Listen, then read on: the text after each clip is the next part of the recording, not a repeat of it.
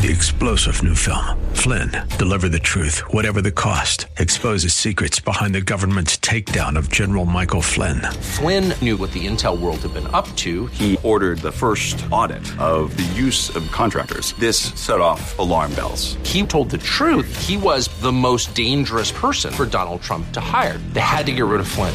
Flynn, deliver the truth, whatever the cost. Available now. Watch it today. Go to salemnow.com. salemnow.com. Welcome to the Georgene Rice Show podcast. This program was originally broadcast live on 93.9 KPDQ. We hope you enjoy the show. Hey, good afternoon and welcome to the Thursday edition of the Georgene Rice Show. Looking forward to a conversation with Dennis Prager, nationally syndicated radio host, who, along with co-star comedian Adam Carolla, are the producers of No Safe Spaces. We'll talk with him about the challenge of all of that. We're also going to talk with a client, Denny Harlow. He's the president and chief compliance officer for Harlow Wealth Management, a registered investment advisor. We'll talk about how COVID-19 and the quarantine are having an impact on their business and how he can help you as you're trying to navigate your finances through this season. So that's all coming up in this first hour of today's program. First, we'll start with a look at some of the day's headlines. Progress is being made, we're being told, toward a viable vaccine for the coronavirus, according to researchers at a Philadelphia-based pharmaceutical company. Inovio Pharmaceuticals, along with the University of Pennsylvania's research facility and the Wistar Institute, have been working on the vaccine as recently as January. As originally reported, the vaccine was fast-tracked into development after the Chinese government made the genome sequencing of COVID-19 public. Nearly 4 months later, a crucial first phase of testing has begun. Researchers at Inovio they say that they are able to design their vaccine in just 3 hours after receiving a sequence for the virus. In other related developments, nearly all of New York's coronavirus patients suffered underlying health issues, according to a new study. And President Trump announced Wednesday that he has signed his promised executive order temporarily suspending immigration to the United States during the coronavirus pandemic for 60 days. In order to protect our great American workers, I've just signed an executive order temporarily suspending immigration into the United States, the president said during the coronavirus task force briefing at the White House. This will ensure that unemployed Americans of all backgrounds will be the first in line for jobs as our economy reopens.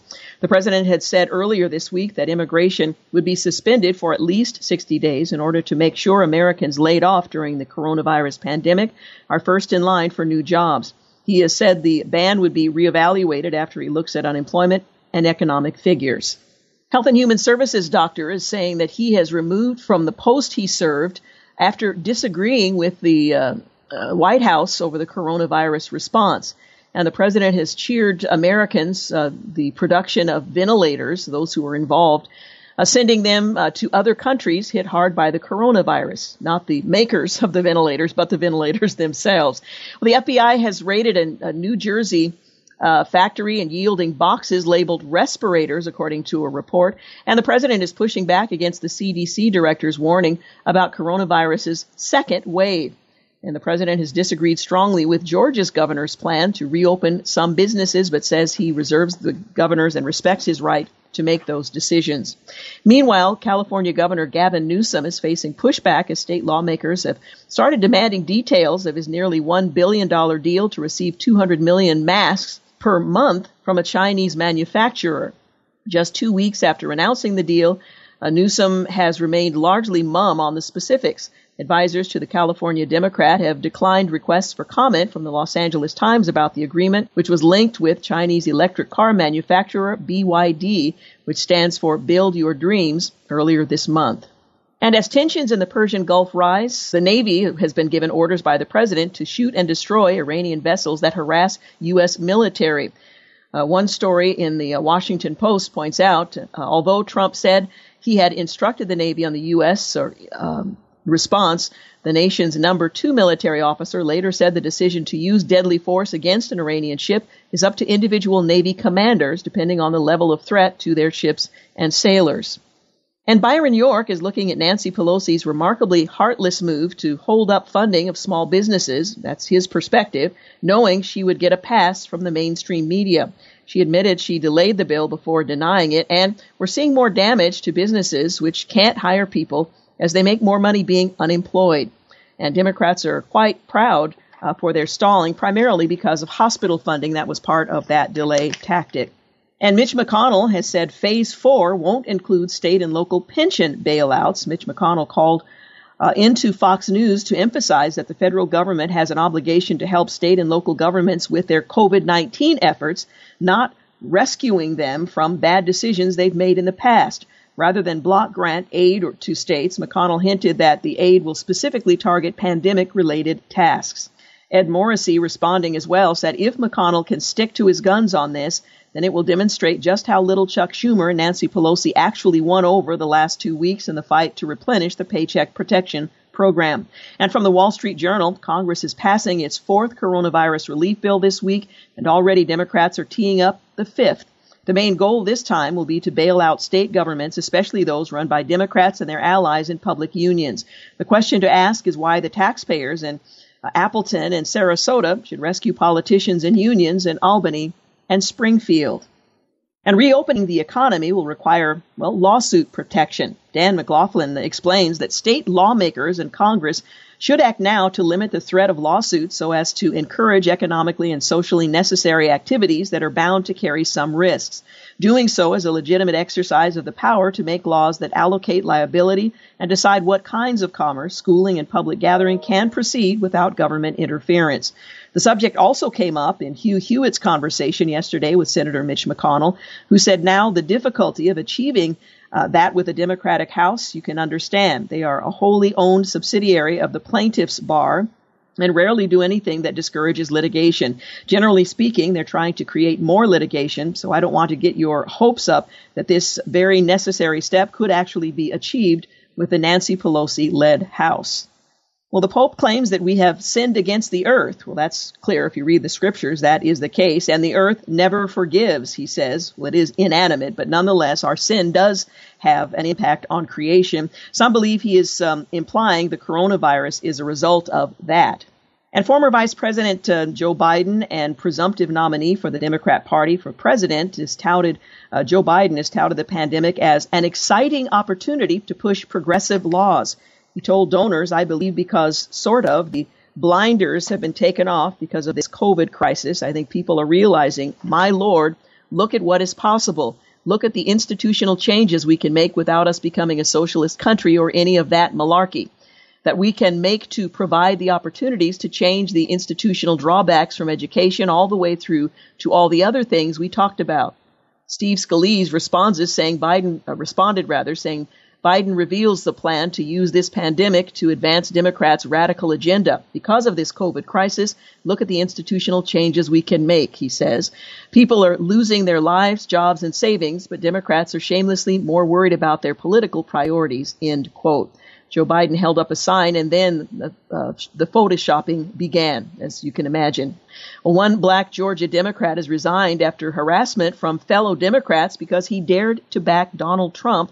And 2 New York cats have gotten the coronavirus, the first confirmed cases of house pets getting the virus. Dr. Casey Barton of the CDC stressed there's no evidence that pets are playing a role in spreading the disease to people. It's probably the other way around.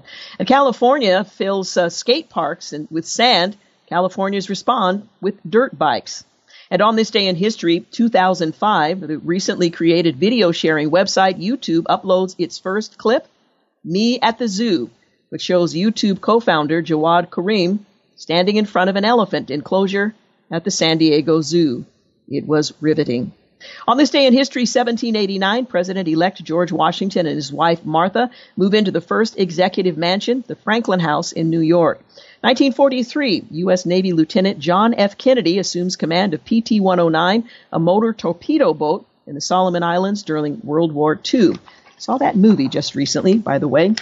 On this day in history, 1968, student protesters began occupying buildings on the campus of Columbia University in New York. Police would shut down the protests a week later. On this day in history, also in 1968, the Methodist Church and the Evangelical United Brethren Church merge into a new form, the United Methodist Church. 1969, Sirhan Sirhan is sentenced to death for the assassination of New York Senator Robert F. Kennedy. The sentence would be reduced to life imprisonment. 1971, hundreds of Vietnam War veterans opposed to the conflict protest by tossing their medals and ribbons over a wire fence in front of the U.S. Capitol. 1988, a federal ban on smoking during domestic airline flights of 2 hours or less goes into effect. And on this day in history, 1995, legendary sportscaster Howard Cosell dies in New York City at age 77. And finally, on this day in history, 1998, James Earl Ray, who confessed to assassinating the Reverend Martin Luther King Jr. and then insisted he had been framed, dies at a Nashville, Tennessee hospital at age 70. You're listening to The Georgene Rice Show. Up next, we are going to talk with Dennis Prager, nationally syndicated radio host, who, along with co-star comedian Adam Carolla, produced No Safe Spaces. That's next, right here on The Georgene Rice Show. You're listening to The Georgene Rice Show podcast. It's aired on 93.9 KPDQ.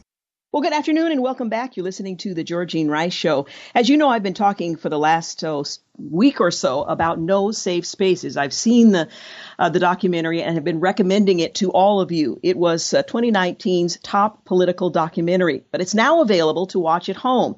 Now, critics called No Safe Spaces smart, vital, urgent, and one of the most important documentaries that you need to see today, quite literally today. It tells the disturbing stories of how America is becoming a dangerous place to speak your mind and share ideas, but it does it in an entertaining way, if you can imagine that. Well, the film stars my next guest, Dennis Prager, and Adam Carolla, but also features Ben Shapiro, Jordan Peterson, Tim Allen, and personalities on the left like Van Jones, Cornel West, and Alan Dershowitz. Well, here to talk with us about that is Dennis Prager, and I am just so honored to have you on the program. Welcome. Well, it's a pleasure to be with you, Georgene. Thank you. I wish it were a happier time, but it's good to be with you. Well, I'm grateful for the technology that makes it even possible, so I'll leave it at that. Now, you and Adam Carolla, who is a comedian, come from two very different backgrounds, but share a common concern about the erosion of free speech and tolerance. How did the two of you come together to produce what I think is a seminal work on free speech in America today?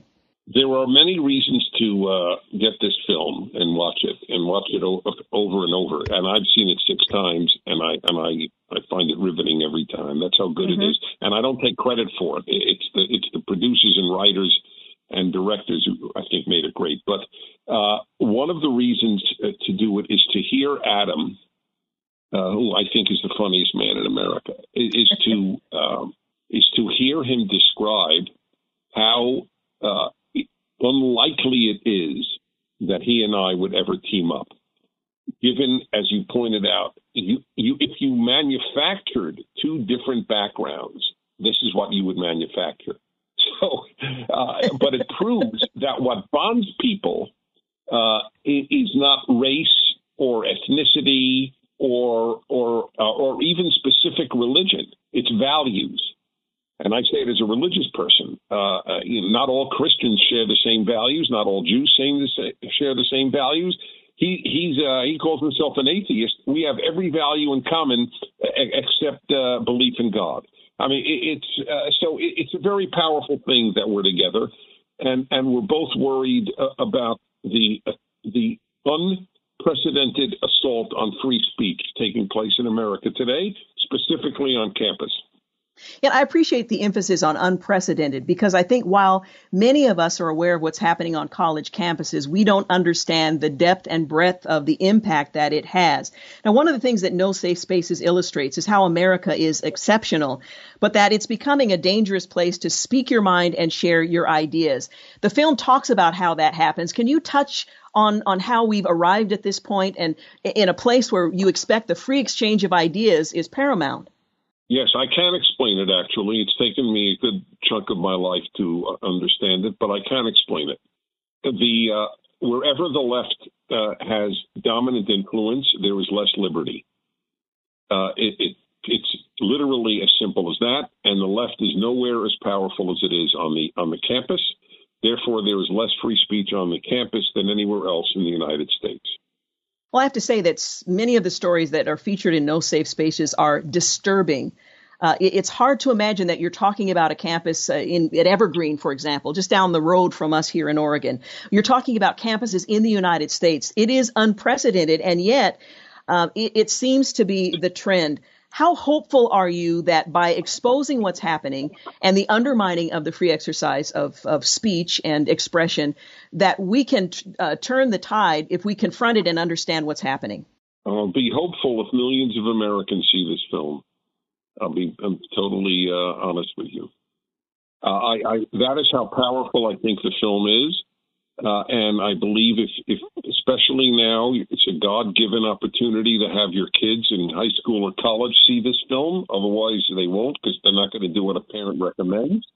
And if they could watch it with you or watch it on their own in the house, it will have an impact, because it's not preachy. It's descriptive, and it's even funny. Yeah, how you manage to do both of those things is amazing to me. I wanted to mention that No Safe Spaces had a limited release on 200 screens in 2019. Fans didn't get much of an opportunity to see it. Netflix, Amazon Prime, they're not showing it. Salem Media had to step up because there was an effort to silence the message of this film that really straddles both liberal and conservative when it comes to the message of affirming and supporting the free speech. Explain how Salem ended up getting the movie, which I think illustrates the importance of it and the importance of the message that must be seen and heard by Americans all across the fruited plain. It's really a scandal that such a successful and brilliant movie with pretty big names was not accepted for streaming by Netflix or Amazon. It's actually that's part of the problem. It's very, very disturbing. And so Salem did step up, my beloved Salem, and that's the vehicle. And if the more successful it is with Salem, the more it is a statement to Netflix and Amazon. You should allow non-left-wing films to be shown on your websites, on your streaming services. I think No Safe Spaces is the most important documentary that's been produced in 2019, but certainly available in 2020. And I've been talking about it every day. I have to admit that when I first started watching it, my expectations were limited, and it exceeded my expectations in terms of how alarming the information that's presented there was and how serious this issue is. And Salem has made it available on their platform, nosafespaces.com. And with a discount code of SAVE25, listeners to KPDQ can enjoy a 25% discount. But this is must-see entertainment, I think is the right word, because it is that, but it's much, much more than that. How would you describe No Safe Spaces in terms of the urgency of the need to see it? It's exactly what you just said. That's right. It is very entertaining. Listen, this will crack you up. It not only exceeded your expectations, it exceeded my expectations, and I'm one of the two stars, as they say. That's how good a job they did. I kept wondering, how are they going to make this into a movie, not just a documentary, but they did. And how are they going to have people laugh on such a serious subject? But they do. If you don't have the chills at the end of this movie, it means you didn't watch it. Yeah. Well, and to have so many comedians express their concern about the restriction on what can and cannot be said, and how you describe the importance of not only allowing others to speak, but in the exchange, engaging others, having the opportunity to challenge what other people are saying. And in the absence of that, we've lost something of greater value than I think we maybe appreciate in a republic like this one. That's correct. You got it right. I just hope your listeners watch it. They need good material anyway during this lockdown. It's like we're supplying you with something truly meaningful and important that your kids see. Absolutely. Well, Dennis Prager, I am so grateful for your time here today, but certainly for No Safe Spaces. And I'm certainly advocating that our listeners here at KPDQ take full advantage of this pause that we've been given to sit down and watch it. And you're right, once, twice, many times. I intend to purchase it once it's available on CD because it's worth seeing many times. So thank you so much for all that you've done. Thank you for what you're doing. Appreciate it very much. Once again, listeners, No Safe Spaces. It's a sobering reminder that no matter who you are, if you think or say anything that the radical left doesn't like, they will come for you. To understand what lays behind that and how to confront it, you need to see No Safe Spaces. It's on demand at nosafespaces.com, $19.99 for a limited time. And for KPDQ listeners, you have a discount code SAVE25. Watch it today. Hey, you're listening to The Georgene Rice Show. We're going to be back in a few moments, so stay with us. You're listening to The Georgene Rice Show podcast. It's aired on 93.9 KPDQ. With us today, we have Denny Harlow. He's the President and Chief Compliance Officer for Harlow Wealth Management. He's a registered investment advisor. They're an independent financial services firm. They help individuals create retirement strategies using a variety of investment and insurance products to custom suit their needs and objectives. And for many of us who anticipated retirement at some point in our lifetime, we may be a little concerned about our 401k as well as other strategies that we have employed. So maybe Denny can help us understand a little bit better all of that. Denny Harlow, thank you so much for joining us. Well, thank you very, very much for having me. We're here always trying to figure out what to be doing since we're all working from home and stuff right now. So this has been a real pleasure for me and a real privilege to talk to you as well, Georgene. Well, thank you. Let me ask you, first of all, how you and your family are faring with this new normal. Well, we're faring, pretty well. Along with a lot of other people, there's a lot of confusion. There's a lot of things that we have to adjust to. I think there's going to be a real new normal in the future. I don't think the old past is going to be the same in the future. So it's a matter of just making adjustments and understanding what those adjustments really are and how do we move forward from that. But we're doing quite well adjusting to the change that's going on in our world today. Well, good. I think when we're talking about things changing, adjustments, and the new normal, many of us who have anticipated retirement, we hope at some point in our future, the economic downturn has really raised questions about whether or not my 401k or my retirement plan is going to be able to support me in the future. First of all, let me ask you to talk a little bit about what the Harlow Wealth does to help clients, so wealth management does to help clients who are preparing for the future, and particularly in this volatile season. Well, Georgene, we are a full-fledged financial planning firm. We actually have a process that we call the Harlow Wealth Retirement Blueprint, and that's what really helps our clients have a plan. A lot of people come in. We do workshops and seminars and webinars, and in fact, we're actually having one today. We've got about 40 people or so online that really want to know, how do I adjust my finances during this COVID-19 virus? But our services go a lot deeper. We're really involved in doing retirement planning, income planning, not so much the areas of helping people to accumulate money, although we can do that. We're predominantly talking to people that are 50 and over, many in their 60s. Our average client is about 68 years old. They're either in retirement or getting very, very close to it. And I've always said for a long time that, getting to retirement is a whole lot different than getting through it. It really demands a different mindset, different types of products, different philosophy, because the one thing that you never want to find yourself doing is running out of money in the future. Yeah. So we make sure that our clients will never, ever run out of money in the future. But there are only certain ways that you can go about doing that. There's so many different products out there today, it's really difficult to make a decision. In fact, I've said this a lot of times, even on my radio show, that one of my favorite verses in the Bible is Proverbs 2:11. And it says, understanding will watch over you, and discretion will guide you. Well, when you understand what you can really do, making the decisions are not that hard. But the problem is, especially right now, Georgene, is that people really don't know what to do because they're really very, very concerned and confused about what they can do. Yeah, I remember during the recession back in, 2008, a lot of people's 401k was drained away and their retirement plans had to be set aside. I think there's a lot of concern about the uncertainty of the economy and whether or not it's possible to make decisions and plans that can help to protect you from the volatility that swirls around us. So what you're suggesting is that there are things that we can do to make it less likely that we will fall victim to these kinds of economic changes. Well, there definitely is things to do. In fact, there's 5 factors that I like people to consider, particularly right now. is that you have to look at the speed of the market's decline. Georgine, on March 9th, we had the largest drop in the history of the market in one day. 2 days followed that, on the 12th and the 16th of March. So those 3 were the worst days in the market's history. It dropped 25 to 30% in 22 trading days. The second, third, and fourth fastest drops happened during the Depression, 1929, 1934. In fact, in 1932, during the Depression, the market was actually down 89% from its previous high. So right now we're down about 30% from its previous high. The question becomes, how much further can it go? And we now see how fast it dropped.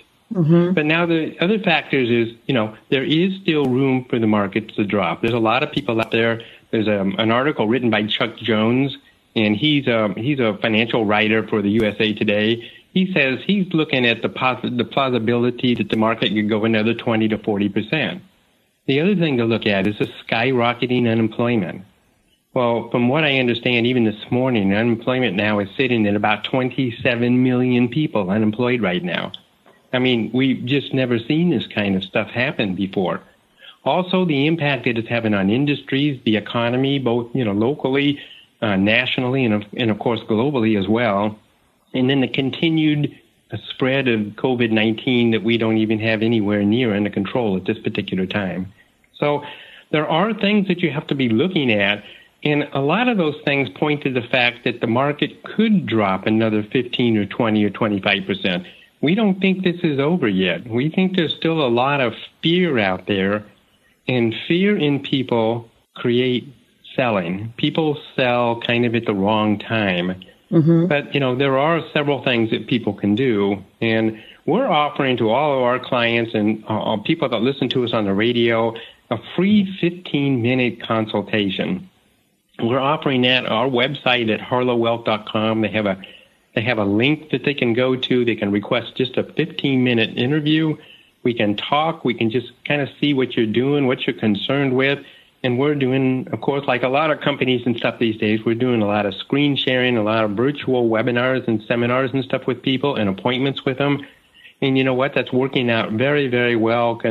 So people can kind of talk about their finances without having to, leave the privacy of their own home right now. It's really making things a lot easier. But you really have to understand some of the things that you need to be looking at right now and how to protect what you already have, because there are different things that you can do. Well, and that's so wise. You mentioned a moment ago that fear motivates people to do things that may not be in their best long-term interest. So information, talking with someone who knows and understands what's happening and looking ahead is a great way to avoid making foolish mistakes that we may later regret. Now, you mentioned a couple of things. For a free consultation, go to harlowwealth.com, and that's one way to talk with someone and kind of get an overview. But also, and I wasn't sure if it was possible for folks who are listening to us now to join you for the live event that's taking place this evening at 6. Is that online webinar still open? It may be. If they go to our website right now, there is a link in there for upcoming shows and upcoming webinars that we're having, and it's still possible to get in tonight. I don't know if the link has been closed. I know a certain period of time before that they do close it down, but we're having 2 in May. We're having some in June. There's several things that we're actually providing to the public out there so they can get the information that they need and be aware that there are things that you can do.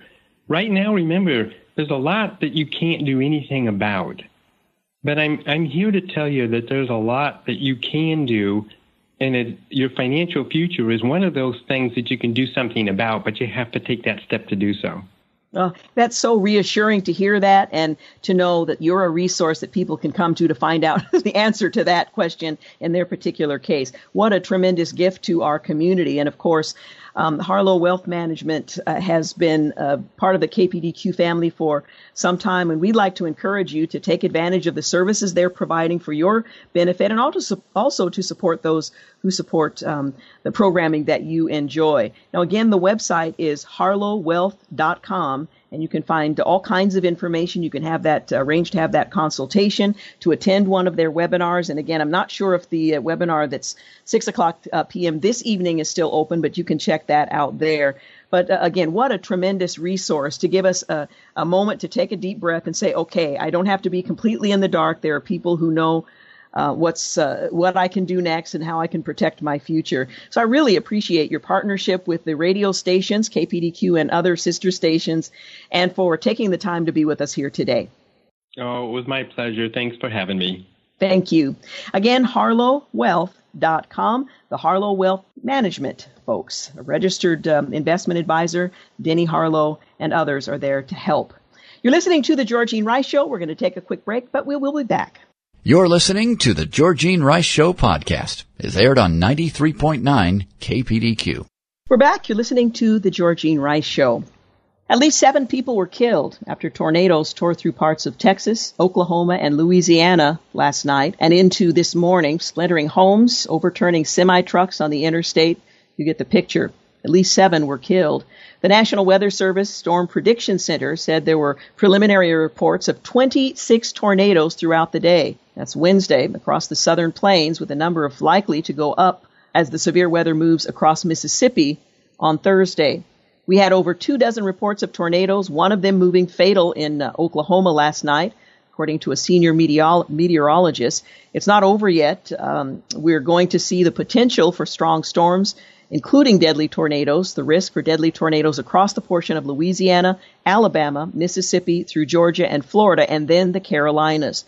Among the dead was the trailer factory worker who was killed in southern Oklahoma's Marshall County when a tornado struck Madill near the Red River Wednesday, causing widespread damage to that town. Marshall County Emergency Management Director told the Associated Press the person's body was found about a fourth of a mile from the manufacturing facility that he had been working in.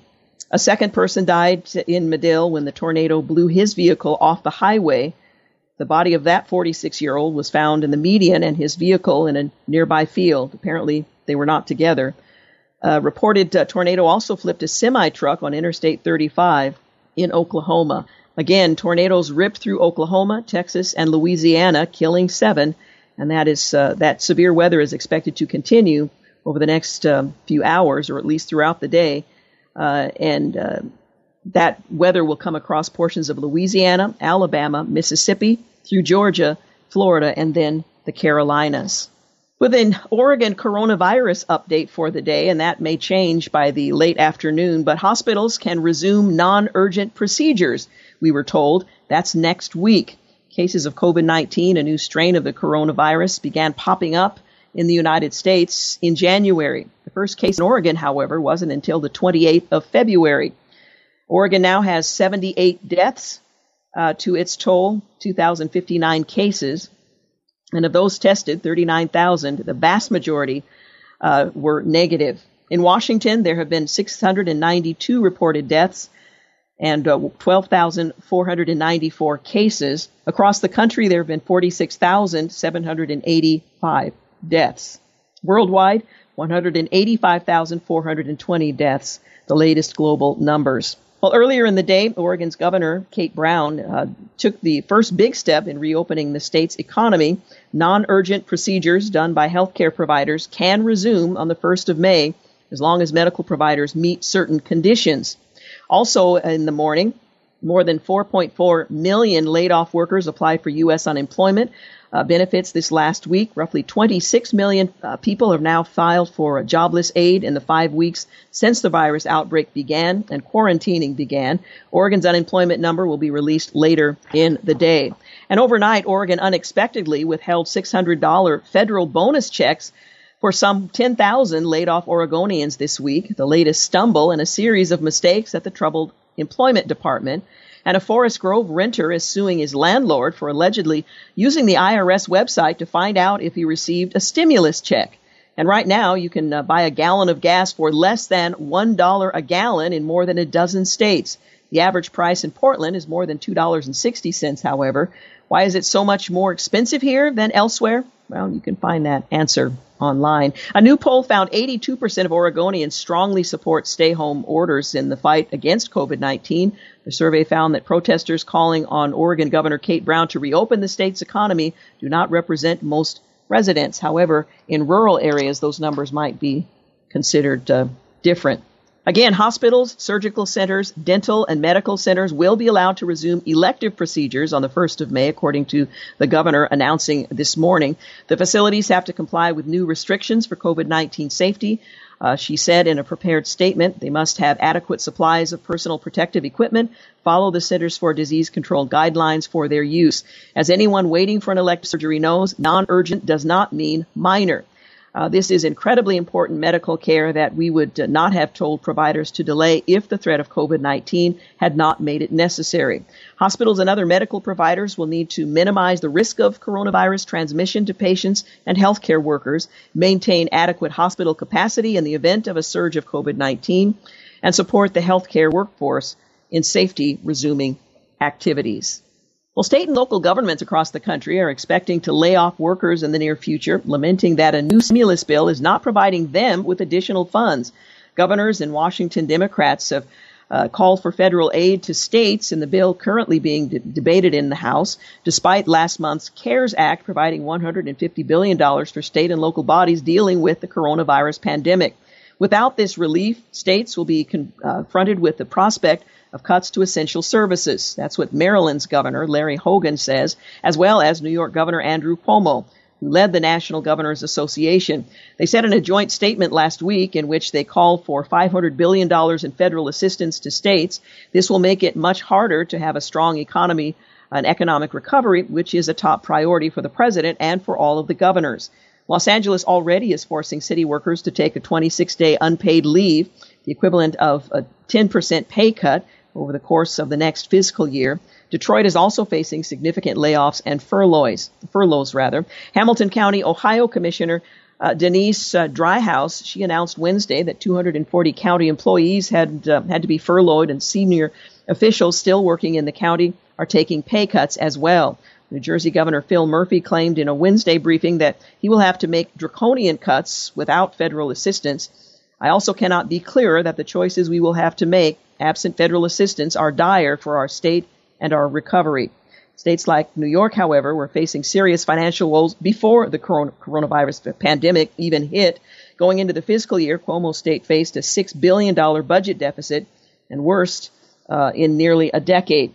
Senate Majority Leader Mitch McConnell, as I quoted earlier, suggested Wednesday on the Hugh Hewitt Show that states strapped for cash should be allowed to declare bankruptcy instead of getting federal bailouts to help them deal with financial problems that predate COVID-19. Yeah, I would certainly be in favor of allowing states to use the bankruptcy route. It saves some cities, and there's no good reason for it not to be available. He noted, however, that states are likely to agree that bankruptcy shouldn't be the first option.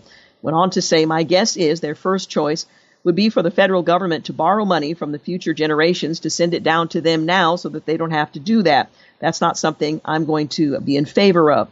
Well, Thursday morning, Senate Minority Leader Chuck Schumer asked if McConnell's fellow GOP senators agreed. Republican senators, raise your hand if you think your state should go bankrupt, he tweeted. In the meantime, the Department of Health and Human Services announced on Thursday that the CDC will be using $631 million from the CARES Act to help states deal with the pandemic and work toward reopening. This new funding, secured from Congress by the president, will help public health departments across America continue to battle COVID-19 and expand their capacity for testing, contact tracing, and containment, HHS Secretary Alex Azar said in that statement. What are some of the things that we might anticipate will change as a consequence? Well, testing. In these trying times, we have to turn to the greatest document in history of the world to promise freedom and opportunity to citizens for their guidance. And what's permissible under our form of government? Well, testing is critically important. And as it scales up across the country, there may be a coronavirus test in your future. Of course, you could certainly expect one if you aren't feeling well and have any of the symptoms associated with COVID-19, the disease caused by the SARS-CoV-2 virus. But that's not all. You also may be tested for the presence of the antibodies of SARS-CoV-2 if you've had the virus and gotten well either at home or in hospital. because antibodies remain in your system long after the active infection. These tests also are used to determine the true spread of coronavirus geographically. Also, contact tracing. When a person tests positive for COVID-19, a state or local health department likely will seek to interview him or her to determine who came into contact with that individual recently. The process is known as contact tracing, and some are fearful that this may become the norm long after COVID-19 is a major concern. Also, new mitigation measures as we move beyond physical and social distancing and toward reopening the country. You should expect to be asked to incorporate new public health practices into your life to protect yourself and others. After all, lifting lockdowns won't make this virus any less infectious or less deadly. Also, re-implementing restrictions as we look toward a reopening of the nation. America's leaders are navigating uncharted waters, and it may be that they'll have to implement restrictions. Finally, protecting the vulnerable. Society has to take special measures to guard at-risk groups from infection from the virus, especially those at nursing homes and in elderly communities, and those with pre-existing conditions, especially diabetes or respiratory, cardiac, or immunity issues. These groups are highly susceptible to the infection, and although inconvenient and emotionally difficult, we'll need to continue physical distancing from vulnerable loved ones while we develop therapeutics that treat the disease as well as a vaccine to protect us from contracting it. You're listening to The Georgene Rice Show. Quick break. We'll be back. You're listening to The Georgene Rice Show podcast. It's aired on 93.9 KPDQ. Hey, welcome back. You're listening to the second hour of The Georgene Rice Show. In our first hour, we had an opportunity to talk with Dennis Prager, nationally syndicated radio host and co-star with comedian Adam Carolla. It's actually Carolla. Who produced No Safe Spaces, and we're going to share that conversation with you in the 5 o'clock hour as well, so we're looking forward to that later this hour. As you might recall, Salem Media Group has jumped into the movie business by streaming No Safe Spaces. It's a documentary about free speech from comedian Adam Carolla and nationally syndicated host Dennis Prager, whom we'll hear from shortly. No Safe Spaces was 2019's top political documentary. The film exposes the toll political correctness is taking on college campuses and beyond. And despite the film's popularity, the filmmakers weren't able to strike a deal with traditional streamers due to political bias in Hollywood. So they took it to Salem Radio and Salem Media, and you can now see it online. Marking the first time this is the first time Salem is showing this feature online, so we're excited about that. Well, the message of the film is how free speech and tolerance is being blocked by intolerant forces who say they believe in free speech, unless, of course, it's something they disagree with. So I'd like to encourage you to check it out. No Safe Spaces is now available to watch for a limited time only at nosafespaces.com for $19.95 for KPDQ listeners. There's a discount code SAVE25, and you can save 25% off. Again, nosafespaces.com. And coming up later this hour, you'll have an opportunity to hear from Dennis Prager about precisely that. Well, as churches and ministries are seeing record numbers online due to the coronavirus pandemic, one evangelist is calling it the Great Quarantine Revival. Nick Hall is the founder of Pulse and host of Fox Nation's Bible Quarantine series. He saw more than 117,000 people from dozens of countries across the world put their faith in Jesus after hearing the gospel during virtual events that he's hosted. We were literally getting smartphone photos from all over the world, from Nigeria to India and China, of families gathering in their living rooms around 18-inch cat-hole ray TVs, laptops, HD screens, watching our services, Hall said in a statement. The doors to our church buildings may have been closed, but the church has not been closed. We're living through a great quarantine revival, and I think God is just getting started. Well, this Minneapolis-based leader saw the massive responses during Holy Week. On Good Friday, he hosted a special service with talks from him, Christian scholar Ravi Zacharias, pastor and author Max Lucado, NFL Super Bowl champion and Hall of Fame coach Tony Dungy, Francis Chan, the Reverend Samuel Rodriguez, and worship led by Lauren Daigle, Michael W. Smith, and duo Carrie Job and Cody Carnes, the no lightweight lineup there. Well, that service was broadcast in nearly 100 countries, including Japan and China, Nepal, Thailand, India, Kenya, Nigeria, Ukraine, and Russia, and was translated into 40 different languages. This is pretty extraordinary. We had translators working in closed countries who are risking their lives to bring this message in their language to their people because that's how precious the gospel is to them, he explained. And days before that, he hosted a leader check-in on the 8th of April to encourage and uplift ministry leaders and pastors ahead of Easter, the Super Bowl of Sundays for Christians. Well, this happens because I had a lot of friends that were calling me, crying in tears, overwhelmed by the situation, whether it was at home, in their business, or in their church. He hosted the event and says, I simply called out to God and said, God, what would it look like to bring together men and women to offer hope and perspective in this moment of need? Well, the answer came in the form of dozens of Christian leaders, including MyPillow CEO Mike Lindell, author Bob Goff, Bible teacher and actress Priscilla Shirer, Ann Voskamp, Beth Moore, Sadie Robertson, David Platt, Lecrae, and Matt Mayer, who offered biblical advice and encouragement for COVID-19 crisis. Well, Senator James Langford and Senator Tim Scott, they spoke of the economic relief opportunities of the CARES Act and other issues as well, but Pulse raised $80,000 for churches, helping churches, a campaign to provide financial assistance for churches who are on the brink of closing, and partnered with World Vision to raise money for COVID-19 domestic and global relief efforts. So if you wonder what's going on behind the scenes, behind the curtain, beyond what you and I might be able to perceive on our own. Also, there's a global movement for prayer for healthcare workers fighting against the coronavirus.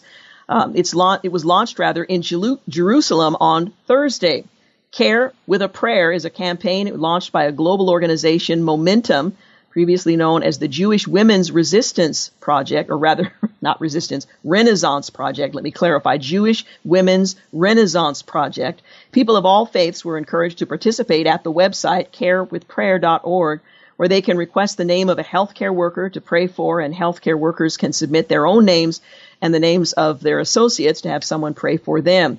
The campaign is not only a way of showing our care for them, but is built to help inspire action and awaken our souls to the transformative power of prayer.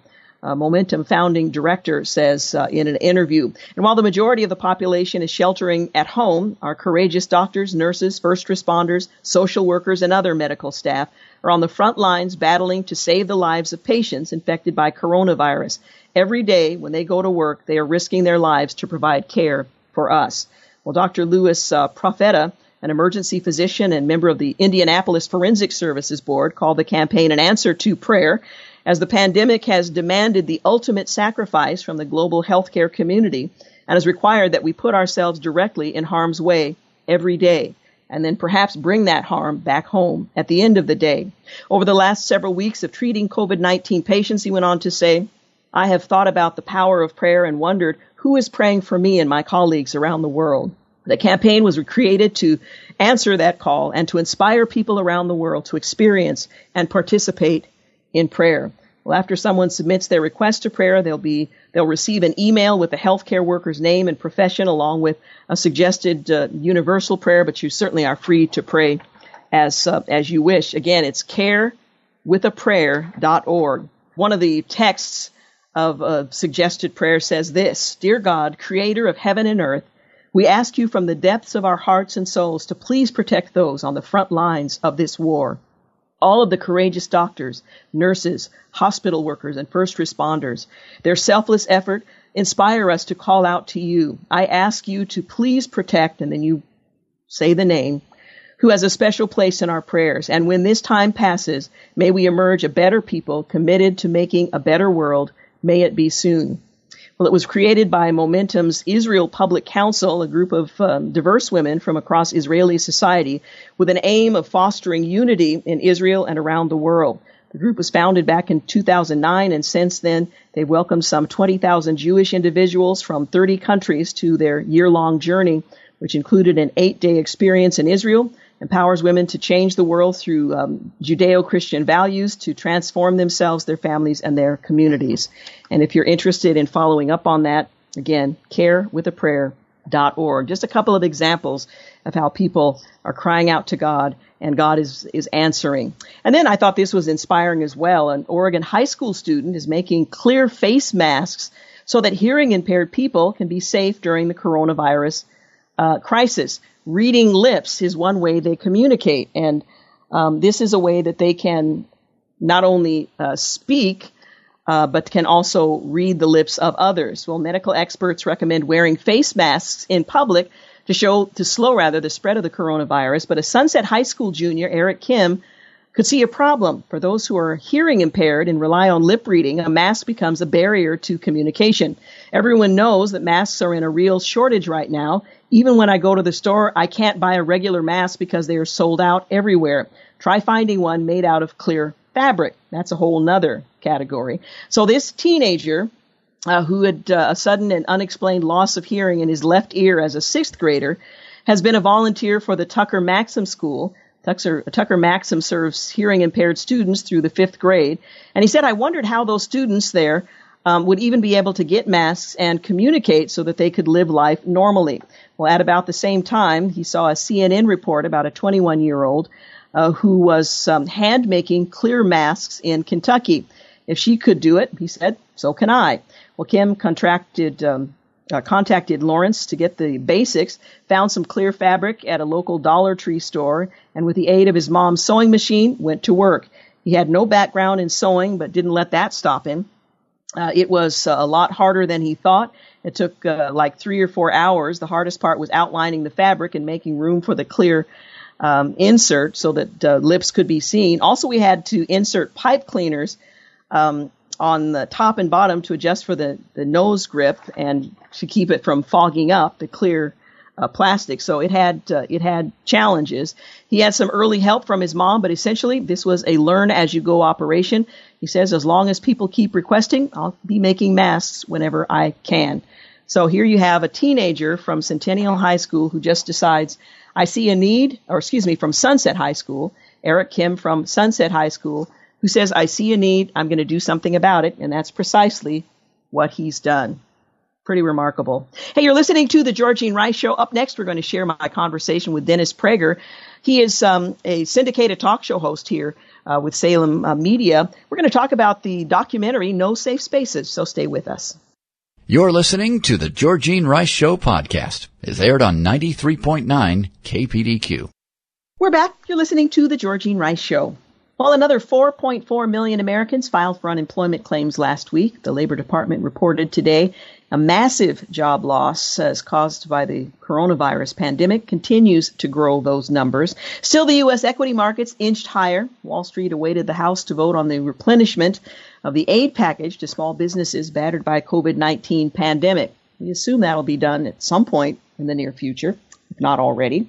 Meanwhile, state and local governments across the country are expecting to lay off workers in the near future, lamenting that a new stimulus bill is not providing them with additional funds.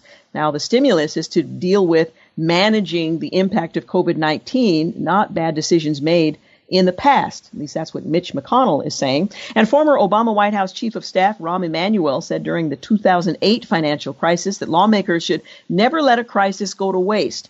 And many Democratic lawmakers appear to be heeding that advice in 2020, using the coronavirus pandemic as a jumping-off point to renew calls for an historic expansion of government. And the Centers for Disease Control and Prevention, they're sending more than $600 million to state and local governments to help with testing to identify new cases of novel coronavirus. Officials are weighing when to begin steps to reopen their economies, some beginning as early as tomorrow. Former U.S. Ambassador to the UN, Nikki Haley, on Thursday launched a petition urging Congress to investigate China for its role in the coronavirus crisis and to crack down on the communist government's actions across the globe. And the 2020 NFL draft is still set to take place despite the coronavirus pandemic affecting the entire sports world. Rather interesting how they're going to do it. And even if you're not into football, it might be interesting to see how they manage going from one location to another when you're talking about dozens of people who are all going to be part of the broadcast from their respective locations where they're sheltering in place. Meanwhile, as I mentioned earlier, a global prayer movement for healthcare workers fighting against the coronavirus is launched out of Jerusalem today. And despite no recommendations from the Centers for Disease Control and Prevention to do so, shoppers continue to wear gloves in public places, such as grocery stores. Now, this is rather interesting. The gesture has left doctors and health experts shaking their heads. Not only are the gloves ineffective, they may be worsening the spread of COVID-19. So this is worth mentioning that gloves are coming off in the fight against the dangerous myths surrounding the coronavirus. Now, it seems reasonable to wear gloves when you're talking about not touching your face and the fact that your hands can carry it. But apparently gloves are not the answer. Despite no recommendations from the CDC's, the Centers for Disease Control and Prevention to do so, shoppers are still wearing gloves in public places like grocery stores. Well, it's left them wondering why. Well, the virus primarily spreads through your mouth, not your hands. So there's no evidence that gloves do anything to protect people from picking up the illness.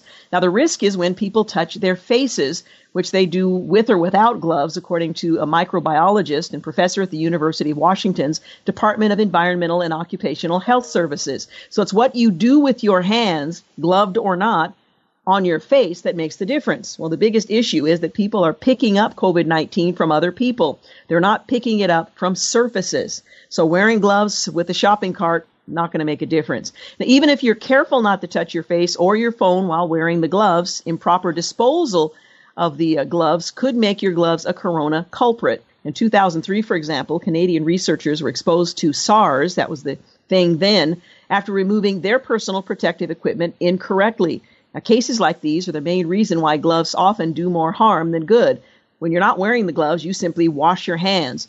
But when you take the gloves off, there's a false sense of security that your hands are clean and protected, when in fact removing the gloves may spread COVID-19 to your hands. And if you touch your face, that's your problem. Wearing gloves if you're just going to the grocery store isn't going to be that protective. The bigger issue is the inappropriate disposal. And the average shopper likely isn't well versed in proper glove removal, according to the clinical professor at Touro College of Medicine in, New York.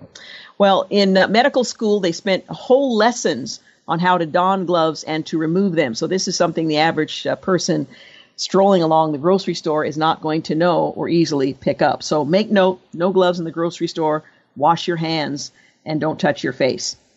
President Trump said that the U.S. Navy's Blue Angels and Air Force's Thunderbirds would be doing flyovers of major American cities in honor of America's medical workers, and that on July 4th, he would bring back the Independence Day celebration held last year on the National Mall in a note of optimism.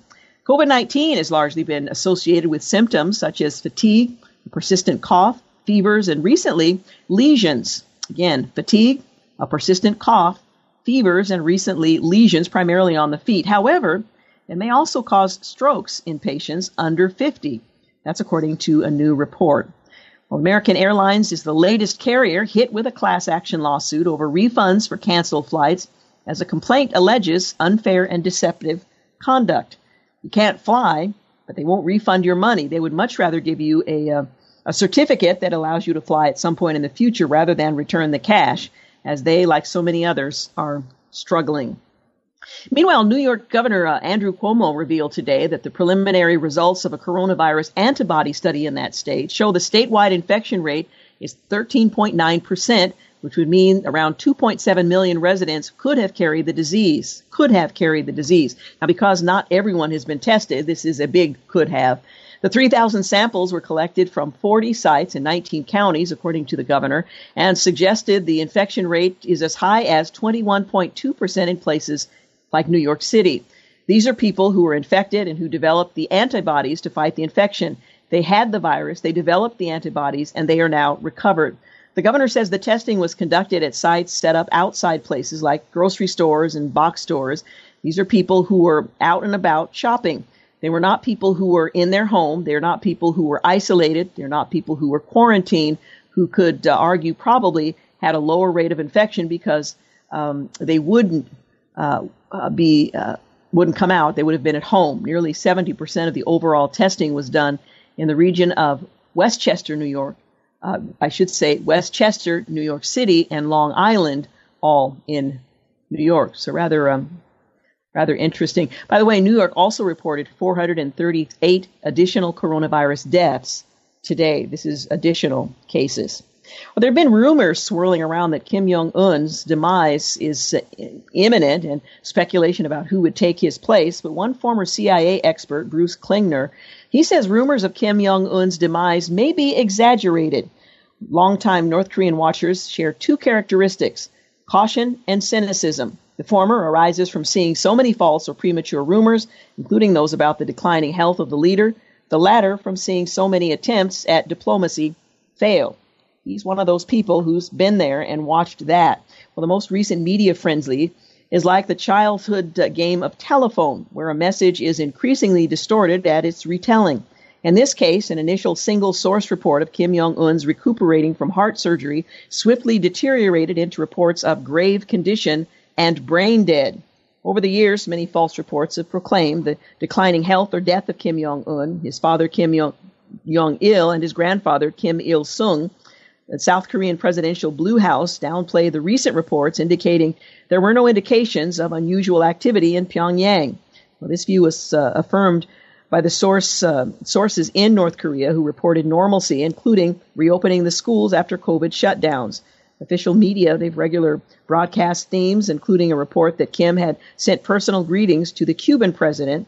However, we can't be totally dismissive of reports that his ill health might lead to his demise. Kim Jong-un was absent from the important April 15th celebrations of the birth of his grandfather, although this year's events were more muted, perhaps due to COVID-19 related measures. More importantly, he has a myriad of health problems and could be one chocolate wafer away from a heart attack. Reports that he is in ill health might be accurate. Reports that he is on the verge of death, maybe not so much, but it is difficult to know in the Hermit Kingdom. Meanwhile, the leader of Iran's Revolutionary Guard Corps vowed Thursday that his troops will destroy any American terrorist force, his choice of words, that threatens the country's ships in the Persian Gulf. The inflammatory comments from the Major General on Iranian state TV came a day after President Trump warned the Islamic Republic in a tweet that he has instructed the United States Navy to shoot down and destroy any and all Iranian gunboats if they harass our ships at sea. The president was speaking in response to an incident last week in the Persian Gulf's international waters in which Iranian ships repeatedly crossed in front of and behind U.S. vessels at extremely close range and high speeds. And finally, the Dutch Supreme Court now has approved the use of euthanasia for people with advanced dementia, in a ruling that also allows doctors to carry out the practice without fear of prosecution. A physician may carry out a written request beforehand for euthanasia in people with advanced dementia, the Supreme Court, which is based in Hague, said in its decision. As long as the request was made in writing earlier, doctors will be allowed to carry out euthanasia, even if the patient can't confirm in later due to their illness. Now, the decision comes on the heels of a controversial case where a doctor was cleared of wrongdoing after he euthanized a 74-year-old woman suffering from Alzheimer's and had requested to be euthanized before her condition worsened. God help us. You're listening to The Georgene Rice Show. When we return, we'll give you an opportunity to hear my conversation with Dennis Prager. His documentary, No Safe Spaces. We'll be back. You're listening to The Georgene Rice Show podcast. It's aired on 93.9 KPDQ. Well, good afternoon and welcome back. You're listening to The Georgene Rice Show. As you know, I've been talking for the last week or so about No Safe Spaces. I've seen the documentary and have been recommending it to all of you. It was 2019's top political documentary, but it's now available to watch at home. Now, critics called No Safe Spaces smart, vital, urgent, and one of the most important documentaries that you need to see today, quite literally today. It tells us disturbing stories of how America is becoming a dangerous place to speak your mind and share ideas, but it does it in an entertaining way, if you can imagine that. Well, the film stars my next guest, Dennis Prager, and Adam Carolla, but also features Ben Shapiro, Jordan Peterson, Tim Allen, and personalities on the left like Van Jones, Cornel West, and Alan Dershowitz. Well, here to talk with us about that is Dennis Prager, and I am just so honored to have you on the program. Welcome. Well, it's a pleasure to be with you, Georgene. Thank you. I wish it were a happier time, but it's good to be with you. Well, I'm grateful for the technology that makes it even possible, so I'll leave it at that. Now, you and Adam Carolla, who is a comedian, come from two very different backgrounds, but share a common concern about the erosion of free speech and tolerance. How did the two of you come together to produce what I think is a seminal work on free speech in America today? There are many reasons to get this film and watch it over and over. And I've seen it 6 times, and I find it riveting every time. That's how good it is. And I don't take credit for it. It's the producers and writers and directors who I think made it great. But one of the reasons to do it is to hear Adam, who I think is the funniest man in America, is to hear him describe how unlikely it is that he and I would ever team up.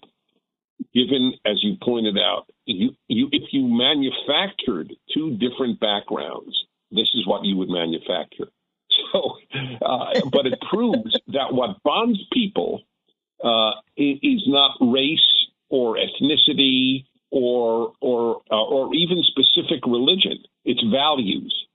And I say it as a religious person. Not all Christians share the same values. Not all Jews share the same values.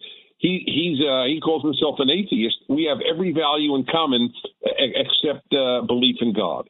I mean, it's a very powerful thing that we're together, and we're both worried about the unprecedented assault on free speech taking place in America today, specifically on campus.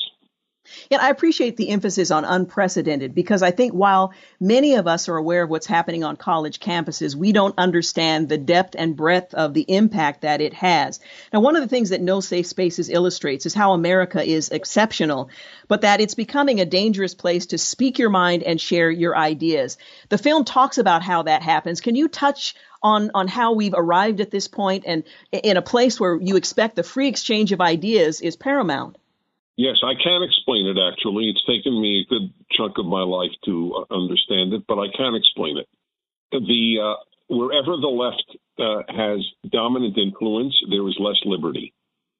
It's literally as simple as that, and the left is nowhere as powerful as it is on the campus. Therefore, there is less free speech on the campus than anywhere else in the United States. Well, I have to say that many of the stories that are featured in No Safe Spaces are disturbing. It's hard to imagine that you're talking about a campus at Evergreen, for example, just down the road from us here in Oregon. You're talking about campuses in the United States. It is unprecedented, and yet it seems to be the trend.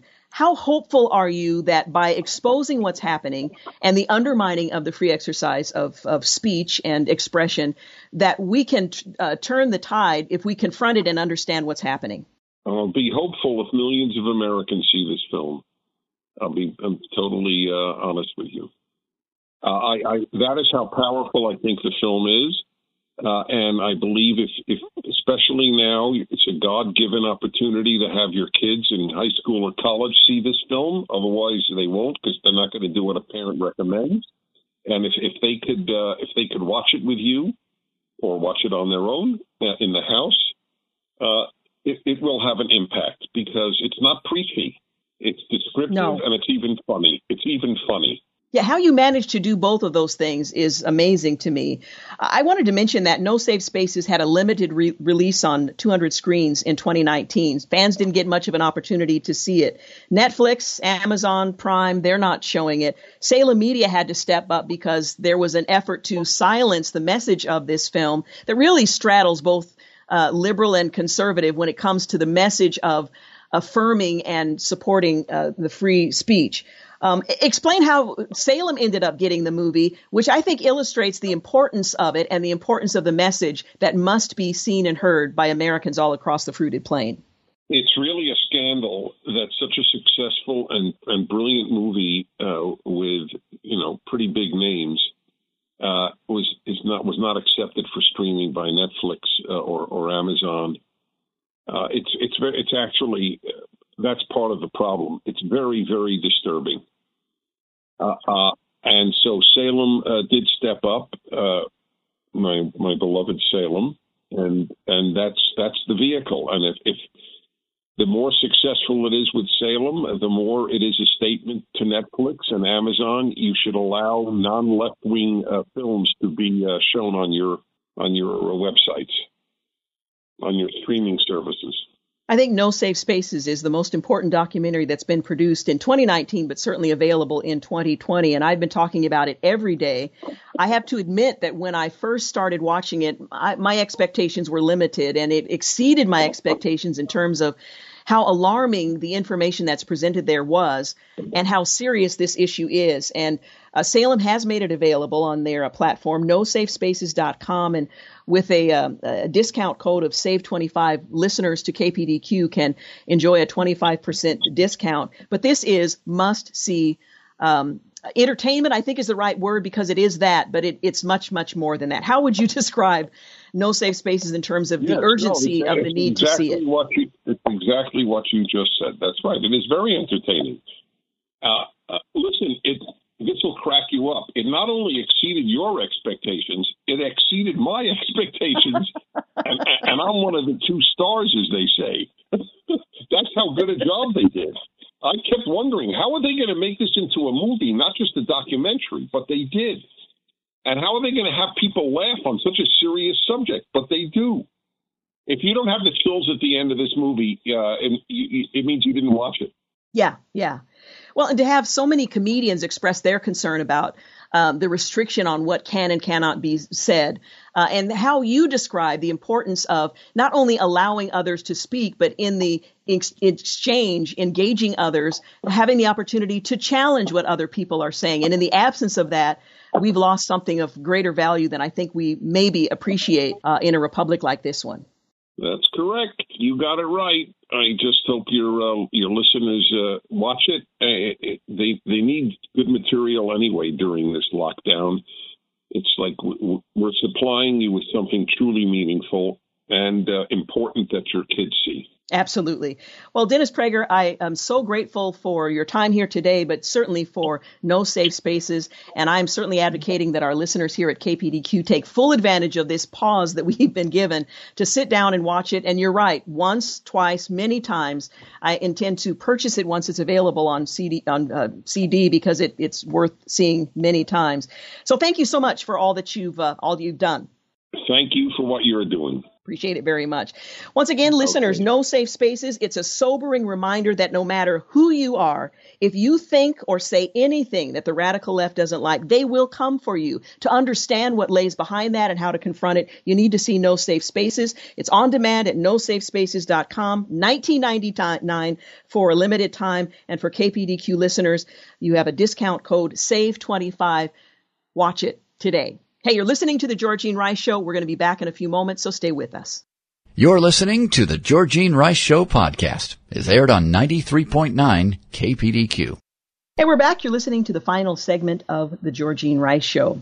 Well, this has been quite an interesting season. If I'm correct, we've been at this sheltering at home, at least for work purposes, for about a month. And it comes with challenges, and then there are some highlights that go along with it as well.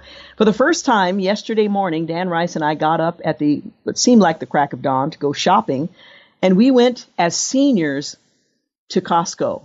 Now, they have special, I think it's on Tuesday and Wednesday, they have special hours for seniors. And Dan Rice was so cute. He brought out his driver's license in case they were going to card him. I kind of had to chuckle. I didn't bother. I figured they'd figure it out. Take one good look at me and think, yeah, we better get her in quick before she ends up in a geriatric ward. But nonetheless, we made it into Costco to do our morning shopping. Now, he and I don't shop together at Costco very often, so that in and of itself was something of an adventure. And we talked about what life would be like someday when I retire. We'd be running errands like this together. So it was kind of a fun thing. But seeing people from our generation and our parents' generation roaming through the store, it wasn't crowded. There was no pushing, no shoving, and people were getting what they needed. I've also undertaken to make masks, and that became much more of a challenge than I expected. You couldn't find the supplies you needed anywhere. I got a tip from Bible Study Fellowship on Tuesday, one of my girl Bible study friends, who said, I got a tip that they have elastic at Mill End. So I made a call later that day and made a trip to Mill End. And, you feel like you're kind of in a clandestine adventure because you call somebody and they say, yeah, we got the stuff. And then you can come, and we went to the fabric store, and you went in the door, but you couldn't actually connect with anybody. And you stood in a lobby, and there's a high glass window, and it was about eye level. You could barely see over the top of the window. And somebody appears, and I'm so-and-so. I came for the stuff, It's already been paid for, and they hand it out, and you make your way out. So I felt a little bit, I don't know, like I was in the underworld, but I got some elastic finally. And this process of making the masks has taken a lot of time. I have purchased hair clips, not hair clips, but like rubber bands that are designed for hair, and they're covered with fabric. You girls, you know what I'm talking about. I've tried those. I've tried different sizes. I have so many of those things sitting around now. I tried these little mechanisms that one site recommended could help you tighten your mask so that it fits more snugly. I got 8-gauge wire and electrical tape to make that nose grip to go. It's just been an adventure to try to get these things done. And the more because I spent a lot of time researching and I wanted them to be really good. I bought a HEPA filter. I took it apart. I cut it into pieces so you could stuff another layer of protection if you were in an environment that's particularly unsafe. So I have a little pocket to put the HEPA filter in. Now, the problem is you probably will die of asphyxiation because you can barely breathe. You've got 15 layers of fabric and all this stuff between you and the outside world. You won't get COVID, but you will just suffocate. But anyway, I've been working on these masks for family members and some of my neighbors. I'm not quite finished with all of them, but I will hold a celebration in the backyard when I'm done because they took a lot more out of me than they should have. And now as I'm walking around and seeing other people's face masks, it could have been so much simpler, so much easier. But no, I had to do the research. So if you're doing face masks, you know, there are varying levels of and degrees of difficulty. There's the no-sew version. There's all different ways of doing it. But if you make the mask, make a couple extra for people you care about because they are hard to get. And finding some of the things like elastic can be something of a challenge. I was able to purchase 6 yards of elastic from Mill-In. I tell you, I feel like I am a wealthy woman. I never gave elastic a second thought until this all happened. And now I have a wealth of elastic, and I'll have a little bit left over. So if you need some elastic, shoot me an email and I'll pass it along to you. We'll have another clandestine meeting. All that to say that, you know, we're learning to adapt. I'm grateful that I'm working, but I recognize there are a lot of people who aren't. They are on the edge, and the resources that they're used to having access to. Oh, one of the things I didn't mention was we were able to buy toilet paper when we went to Costco, and I've never reveled about having toilet paper before, but I've got 2 households, my husband and me, and then my mom who lives with us. She has a separate household, although we are living in the same home. And just getting toilet paper, I was just so grateful to have it. But, you know, there are people who are living on the edge. I'm very careful about what I buy. Sometimes you think, oh, I really want to stock up because I don't know when this is going to be available again. But thinking, you know, my neighbor might need this right now. I'm not going to buy 2 of that. I'm going to get 1 because that's what I need right now. And leave the rest for my neighbor. I'm trying to be attentive to what's going on around me. And, you know, when I started my mask adventure, I asked my neighbors, some of whom I've never met, I don't know well, barely recognized, but I went around and asked, I'm going to make some masks. Do you need some? Trying to be as thoughtful and available as possible, making phone calls to people who, particularly some of my elderly friends, who might be lonely or frightened by what's going on. So this has been a challenge. Of course, we're broadcasting from remote locations. I'm in my husband's music room / office. Behind me, there's a piano. There's a drum kit. There's guitars up on the wall, just, you know, and surrounded by books. It's a relatively small space. And in order to do my job, I try to watch the news on one side of the screen and do the rest of my work on the other side of the screen on a relatively small desk, which means if I'm doing one thing, I can have the keyboard on the table. But then if I'm changing to do something else, I have to move the keyboard down to the floor so that I can put other things. It's just a bit of a challenge. But again, I'm grateful to be alive. I'm grateful to be well, to have an opportunity to protect my husband and my mom, who would be in that vulnerable category, to continue to do the work that we do, to connect with James and Clark, and to have an opportunity to speak to you all. And I hope you are adapting as well, with gratitude and maybe a bit of humor, because it requires a bit of that as well. Tomorrow on the program, that's precisely what we're going to do. We're going to approach it with a bit of humor. It'll be our typical Friday. We'll share with you some of the headline news, but also some of the lighter side of the news. So we'll look forward to that. And among the stories we might cover is the NFL draft, which is, I think, tonight. Some of the problems that I'm guessing they're going to have with this NFL draft, which was slated to be the most lavish NFL draft in history. Well, it's now reduced to the what the commissioner of football, he's in the basement of his home, which I'm sure is a nice basement, but not quite the same as the draft picks being in Vegas coming in on I think they were coming in on different boats to the to the location where the announcements were going to be made. Everything's different, but gratitude will go a very long way. A sense of humor will go a very long way. And I hope you'll join us tomorrow where we'll try to express a little bit of both of those things right here on the Georgene Rice Show. We're just about out of time. I want to thank James Blend for producing today's program, Clark Hilton for engineering, and Dan Rice for the use of his office. He's been displaced for a month now, and that will continue until we can all return to normal. So I want to thank him as well. Thanks for making the Georgene Rice Show part of your day. Hope you'll join us here tomorrow. Good night. Thanks for listening to the Georgene Rice Show podcast. If you'd like to download a podcast of the show or would like more information on today's guests, please visit the show at kpdq.com or on Facebook. Follow the show on Twitter at GRiceShow and like us on Facebook.